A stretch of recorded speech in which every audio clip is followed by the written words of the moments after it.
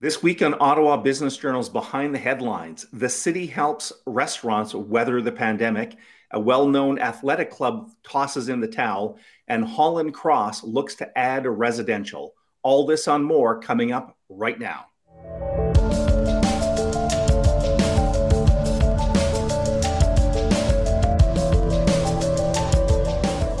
Hello and welcome to Behind the Headlines for the week ending September 11, 2020. I'm Michael Curran from the Ottawa Business Journal. Behind the Headlines is a podcast from OBJ to explore the most read business stories of the week. I'm very pleased, as usual, to welcome two of my colleagues, Peter Kovessy and David Solly. Welcome to you both. Dave, we're going to start with you. The city is trying to help out one of the hardest hit industries during this pandemic. And of course, I'm talking about restaurants and taverns. They've looked at doing some accommodation that might allow these facilities to operate patios a little bit longer into the season. It's a season that's getting colder by the day, by the minute. Tell us what's happening, Dave. Yeah, Mike. Well, as you said, the city is very concerned about the impact the pandemic has had on a number of industries, not the least of which is the bar and restaurant industry. It's been hit particularly hard. As you know, people don't want to gather indoors. So the city is going to try and help make it easier for them to stay outdoors a little bit longer than usual. In fact, council this week approved a plan to waive permit fees for restaurants and bars that run patios on sidewalks and streets through until March 31st next year.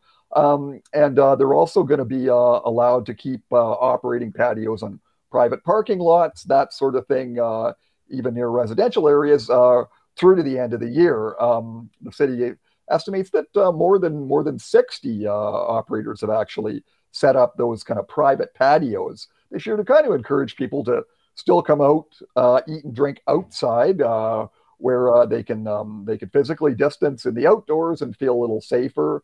So that's one thing that Mayor Jim Watson and council are trying to do to give businesses a fighting chance, as he says, to help get through the pandemic. Another thing that the city is considering doing that the mayor spoke about in a recent roundtable was actually kind of stepping up its snow clearing efforts. Because as you know, guys, when there's it's pretty hard to do a curbside pickup when there's a 6-foot snowbank right outside your passenger side door there. So the city's really going to try and step up, make sure that it keeps those commercial streets in Westboro and on Elgin and the Glebe and Montreal Road, that sort of thing. Keep those clear of as clear of snow as they possibly can to help ensure that that shoppers can don't have too much hassle when they're trying to park and pick things up at curbside this winter. Peter, let's get you to share some thoughts on this to put this in a little bit more context. It's I'm sure the restaurant and bar industry appreciates what was done, but this is a little bit challenging as Ottawa slips into winter. Give us your thoughts on that. Well, for me, it was such a dramatic moment when for the first time as we did start to see the expansion of patios. I walked the stretch of Somerset from Mount Preston all the way to Elgin, and it felt like every single parking lot, side lot, alleyway had suddenly sprouted chairs, tables, and canopies as restaurants moved in to open up these patios. And the city's numbers do back that up. We've seen the number of officially registered patios go from about 100 in 2019 to 350 this year, after the city did move to relax some of its fees and restrictions on where patios could operate. But as Dave alluded, and as the city identified, this is going to be a huge challenge heading into winter. Will people be comfortable dining indoors? Anecdotally, in my neighborhood, I felt like I've started to see a few more people inside restaurants eating, but they're in such few numbers that it's really hard to see how that's going to be viable. So to that end, the city is working with Ottawa Public Health to sort of spread the word and I guess dispel the myth, as Mayor Watson said, that ventilation systems can spread COVID-19, and well, just sort of spread the message that it is safe to dine inside as long as safety precautions are being followed. But it's really going to come down to I guess almost psychology. Will people be comfortable going inside bars and restaurants once it does get cold? Mm-hmm. And of course, all of this will depend on pandemic numbers. As we see a possible surge, we're maybe seeing the beginning of that. Dave, just before we move on from City Hall issues, the mayor also had something to say about the city's financial position and maybe tax rates in 2021. Can you give us a quick update on that? Yeah, absolutely. As we all know, the city is in a pretty big financial hole because of the pandemic. It's not getting those revenues from rentals of city facilities. Transit ridership has just fallen into a huge hole, so they're not getting money from those fares. The city's losing $1 million a day in revenues it would have expected to get. And of course, it can't run a deficit under provincial law. So that means it either finds new sources of funding or it has to dig into its reserve funds. Well, the province and the federal government have pledged $124 million in emergency funding so far. But even still, that's a gap of $70 million the city has to find. So the mayor has said he's hoping to get more support from the feds and the province. Because he vowed during the roundtable, he said he is not going to budge on that 3% tax hike threshold that he's promised. He says, businesses and property owners just can't afford to pay more. Everybody's been hurt by the pandemic, so he's not going to pass those increased costs on to ratepayers, which means there's going to be more belt tightening and hopefully more funding coming from other levels of government to make up that shortfall. Okay. Look, we're going to move on to the second story, which I thought was a story that would resonate certainly with a lot of business people. I'm talking about the closing of maybe what I would call an iconic athletic center, the Ottawa Athletic Club.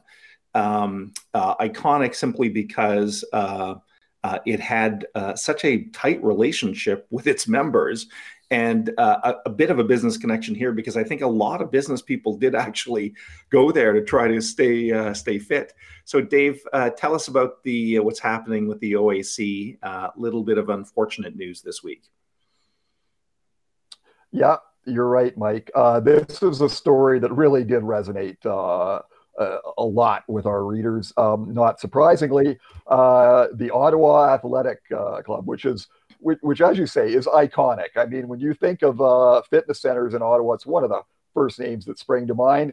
And back in 1976, when real estate entrepreneur Saul Shabinski launched the OAC, just the idea of a fitness center with weights and a full gym and all that was, it was really kind of a novelty. There was really nothing else like it in the city. He got Rough Rider star Jerry Organ to help him launch it, and it really took off. And for the next 44 years, it was an integral part of the city's fitness scene. But the fitness industry, I mean, as you can imagine, not many industries have been hit harder than it. I mean, you're looking at bars and restaurants, live entertainment, the airline industry. But other than that, when your whole business model is predicated on bringing together a whole bunch of people in a confined space like that indoors, it's tough. And so today is actually going to be the OAC's final day in business. It closes its doors forever tonight. And I was speaking to the general manager, Mark Peterson, the other day. He was very emotional talking about this. He's been at the club for 25 years, but he just said in a normal day 6 months ago, there would have been 1,500 people passing through the turnstiles. Now, under new regulations, only being allowed to have 50 people in there at any given time, and then having to do a deep cleaning after they leave in between sessions. I mean, you don't need to have a PhD in economics to to do that math and realize those numbers just don't add up. The president, Ian Shabinsky, Saul's son, I mean, he's been going there since he was a kid. He said he remembers swimming at the club when he was like 13 years old every day. And so for him, this has just been a really tough week. But it just goes to show the impact, the devastating impact the pandemic is having on this industry. And you've got to figure, Mike, this is the first big domino to fall, but it's probably not going to be the last in this space. Yeah, I would. It's really too bad, but I would have to agree with that. Well, thanks for that, Dave. It'll be interesting to see the continued impact of the pandemic on gyms and athletic facilities. Peter, we're going to turn to you now for our third and final story.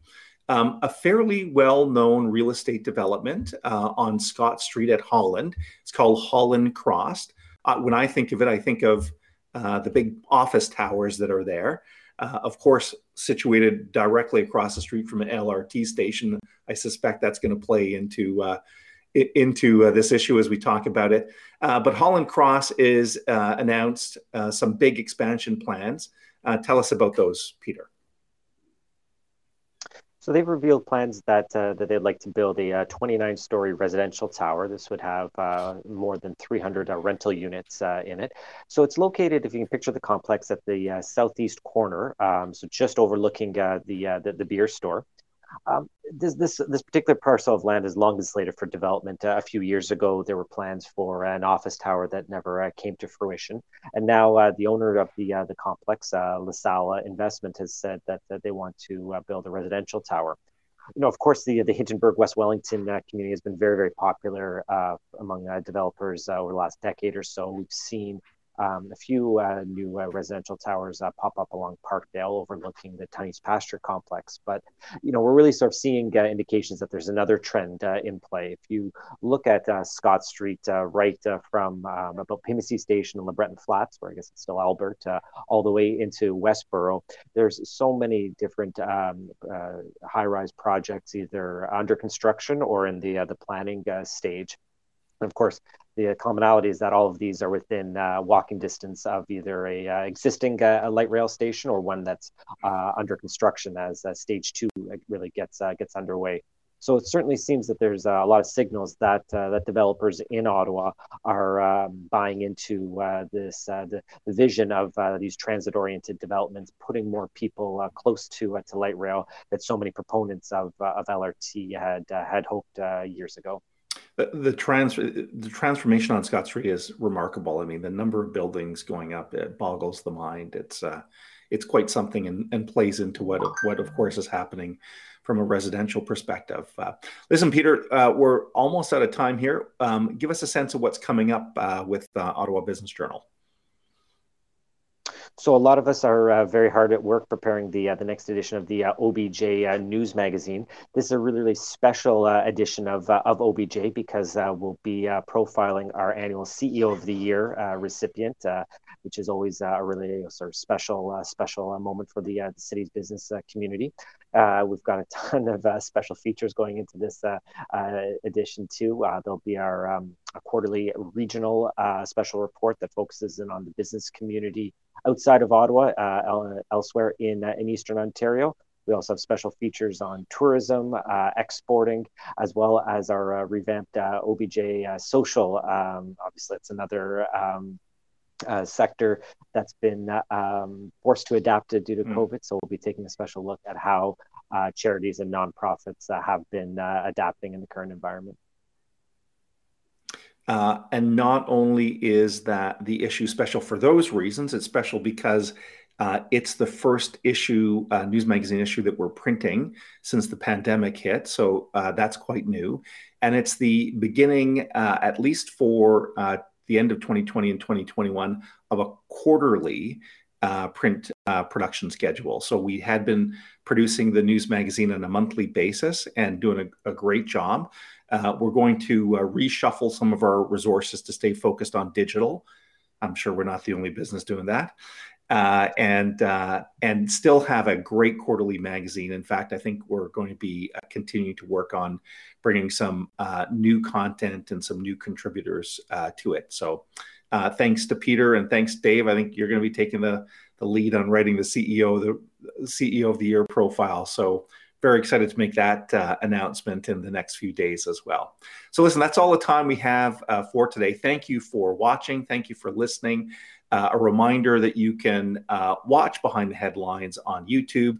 Please follow us and hit the little alert bell. We are also on Spotify. We're on Apple iTunes and SoundCloud, so you can listen to us. And just a reminder, we always encourage people to check out obj.ca, our website. Dave is leading the charge on that with constantly updated news updates. And if you don't want to miss any of those news updates, you can also subscribe to OBJ Today, which is our weekday, Monday to Friday newsletter. Just go to obj.ca/subscribe. That's all the time we have for this week. I'm Michael Curran signing off on behalf of my colleagues, Peter Kovesi and David Sally. Please join us again. Hope to see you soon. Bye-bye.